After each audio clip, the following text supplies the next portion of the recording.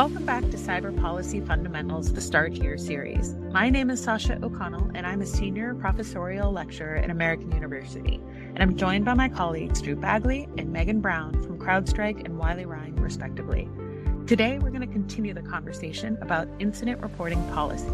If you're looking for history and context on this topic, I would recommend a listen to episode 2 first, where we dig into those issues, because today we're going to jump right into policy choices currently under consideration. And with that, Drew, can you kick us off? Sure. Well, today there are state data breach reporting obligations in all 50 states. There is no federal equivalent, so no federal standard that supersedes those 50 independent laws. Now, those laws obviously have developed over the course of a similar time period, so many of them are similar in their requirements and in how they define what type of data that needs to be reported. But then layered on top of that are both in some states, and then certainly at the federal level, sector-specific reporting obligations. And that's where the definitions of what needs to be reported change, but also the thresholds of when something needs to be reported. In other words, you could have some sort of incident where you have a data leak, data loss, data breach, but it doesn't rise to the threshold of what needs to be reported. And that is something that varies greatly with different laws. And then on top of that, we now have seen newer requirements through the rulemaking process, such as by the SEC for publicly traded companies to report material cybersecurity incidents. And that means that you have some requirements where the duty is to either tell a regulator or directly inform a victim of some sort of data breach or cyber incident. And you have a newer requirement where there's a duty to tell the world. And so that's a bit different as well. During this time too, what we've seen is because you have 50 different state regulators, and then you have different government agencies that regulate different sectors, even how you report a cyber incident or data breach is different. And in terms of what form you fill out, what information is required, who you send it to, and when you need to turn over that information and do that notification. So for example, something like HIPAA, going back to the early days, that standard is still in place. That's a 60-day notification window, whereas there are now some that are as short as 24 hours. And in addition to that, what we've seen is we have seen some discussions in Washington and some efforts to try to even picture what would harmonization look like. So for example, if we take one of the more recent requirements, CIRCIA, the Cyber Incident Reporting for Critical Infrastructure Act, that law, one of the things it created, in addition to new mandates for critical infrastructure, was it created something known as the Cyber Incident Reporting Council. And that was chaired by DHS and recently came out with a report.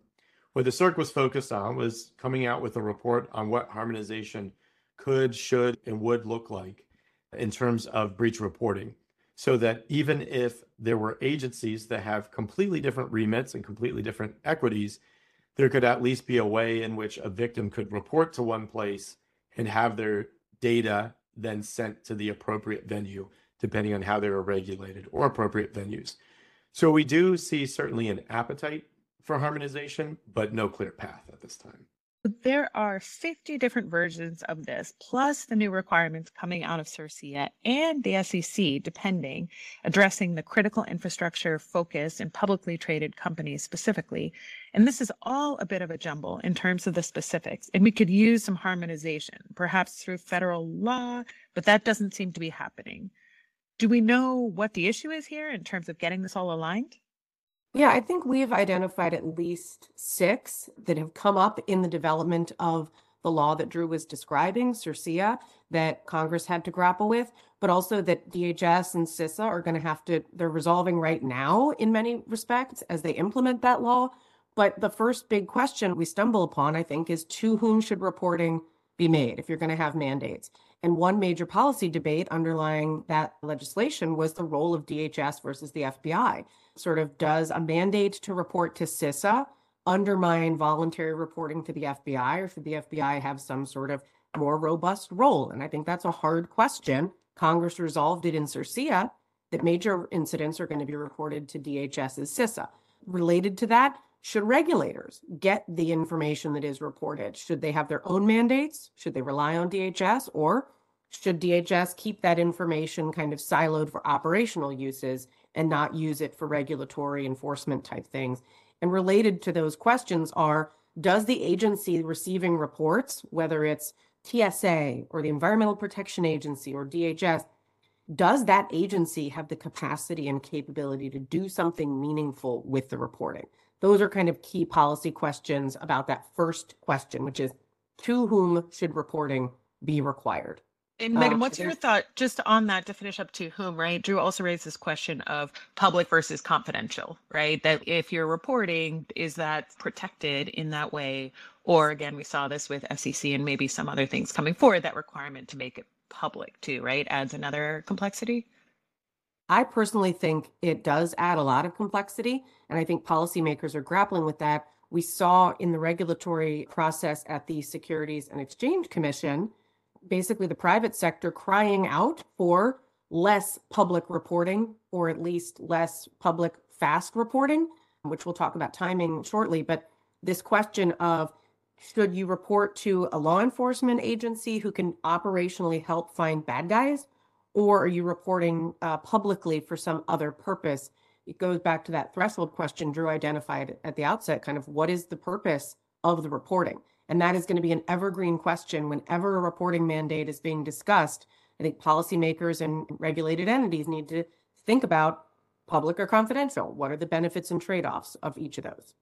Okay, so we've got to whom, and we've got a bit of discussion about then what the receiving entity does with it or doesn't do with it, right? So, and I interrupted you there, but what about the question of what to actually report, right? And then that triggering mechanism, what triggers it, and the timing. I think those are the outstanding issues. So I think in terms of what you report, this is going to be a real challenge for regulators across settings, is how detailed do you want reports to be? And what is the purpose of the information you're demanding, right? I think there can be a tendency to want more and more information because someone might find it useful or interesting. But I think policymakers need to ask themselves, what is that trade-off about the more information you demand, the harder the report is going to be to do quickly and accurately? And then what is going to be the use of that information? And you've seen in a lot of comments, the private sector encouraging actionable, timely information. And is the government going to do anything with it that will help the private sector, or are they just pulling in a lot of information that may not actually be actionable? I think Drew had some thoughts on some prior legislation. Yeah, what we've seen certainly is that there is a government interest in knowing, especially at a macro level and at a trend level, what sorts of threat actors are posing a threat to companies in the United States, as well as government in the United States and victims as a whole, so that they can understand where are government resources appropriate to address those, where is victim self-help the most appropriate way to defensively protect against those. And so years ago, there was legislation passed that went into effect in 2015 that allowed and even created conditions to encourage the sharing of certain information with the government, with DHS. So cyber threat indicators and defensive measures. But what we've seen is that that's specific, of course, to sharing with one agency. And there certainly is always skepticism from the private sector in sharing certain types of information with government agencies, because government agencies, of course, depending on the agency, may also have the ability to enforce fines against a company, may have the ability to enforce criminal penalties and whatnot, or just even raise costs by creating more process in the form of more information requests and subpoenas and the like. And so that's where I think it's really important, to Megan's point, to be really thoughtful in terms of what is actually necessary in terms of information sharing, how's that information going to be used, but also what is that benefit for the victim organization sharing that information? Is it that over time they're going to get some information back that helps them be more secure? Is it that there's some sort of benefit from an immunity perspective with regard to what else could happen with that information being shared and whatnot? And so that's where that sort of incentive structure is a really important one in this realm.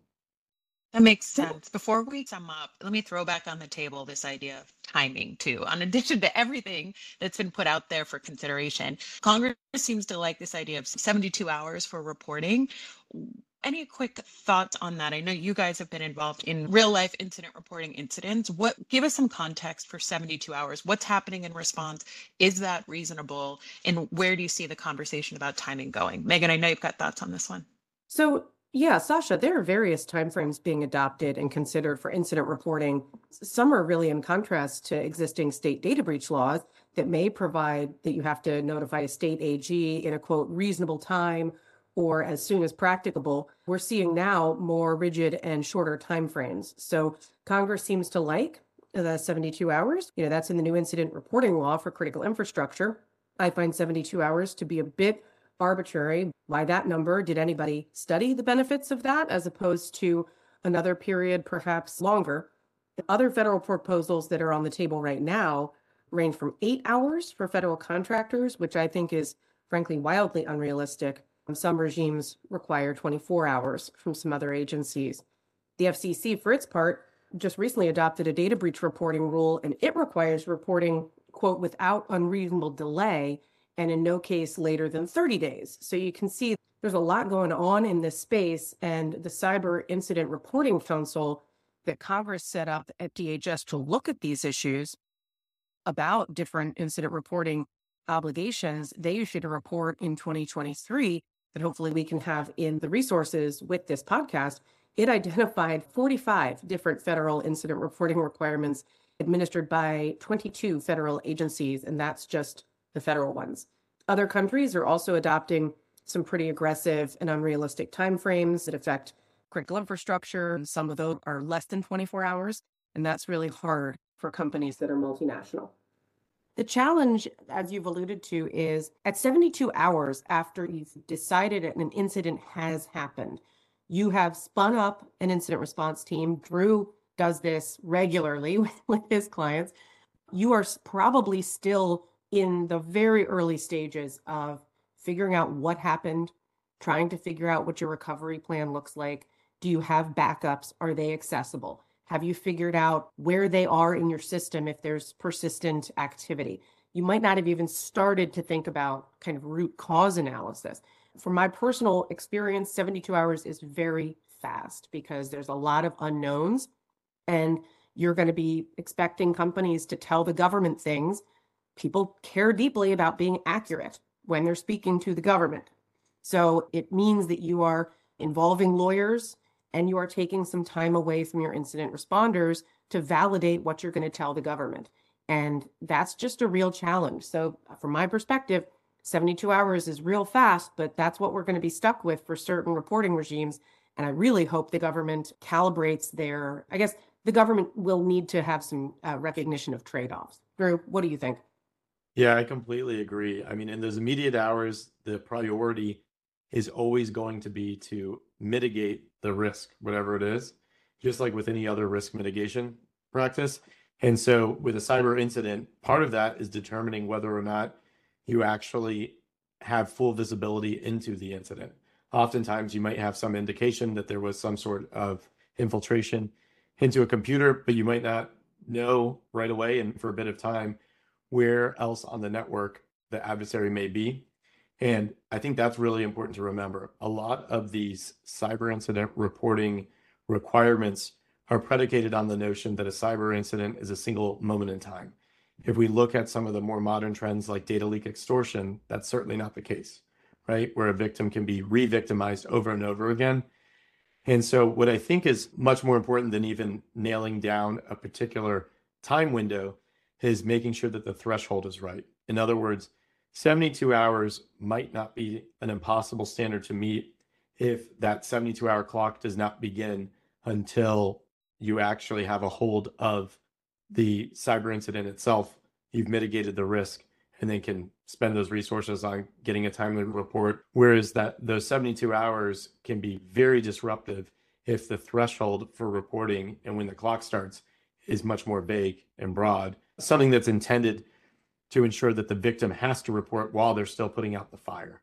I think that's a good way of thinking about it. If your building was on fire, you'd want to put out the fire first, then write up the report on how the fire happened.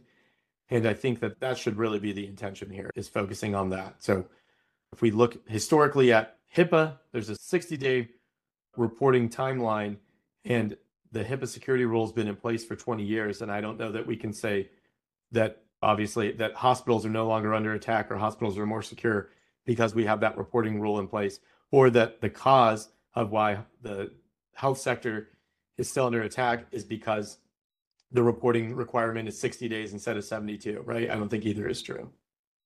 It makes sense. And it really speaks to my last question for both of you. On behalf of the listener, if I was new to this, there's so much to think about, right? We have the history, the definitions, we have this patchwork context, efforts at kind of reconciliation and alignment, and then all of these sub issues to any of the individual policies.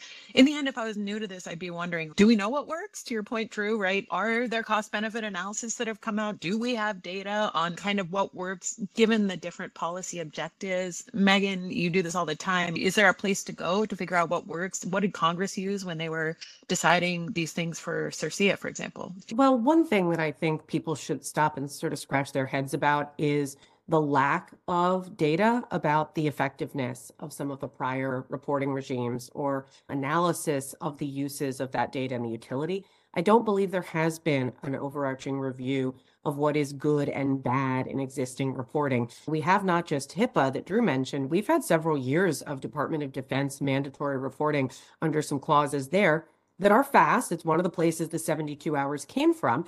And I don't know that folks have looked back and said, has good information come from that? Has DoD been able to help the private sector with that information?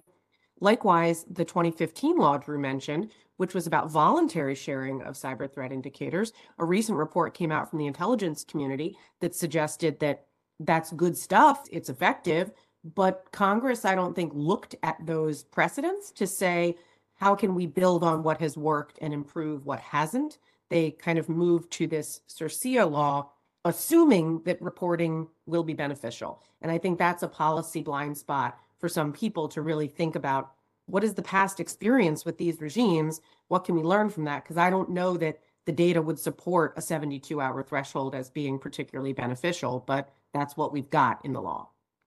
Perhaps a great project for any researchers and academics in our listening community to take on and help our policymakers with. Drew, any thoughts on that before we wrap?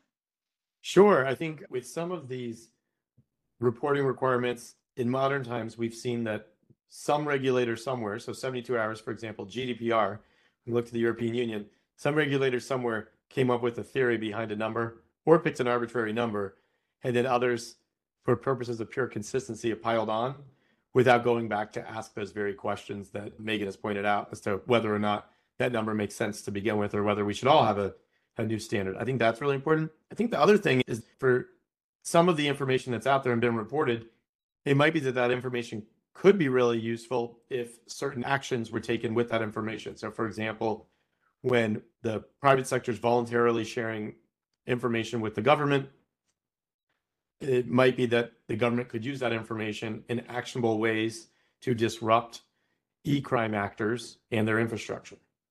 And so for some of these, we might think of the reporting and we might not think of an equivalent sort of action that could be taken. And for others, we might say, oh, actually, the part that's missing here is the impetus to use this data in this sort of way that would benefit victims as a whole.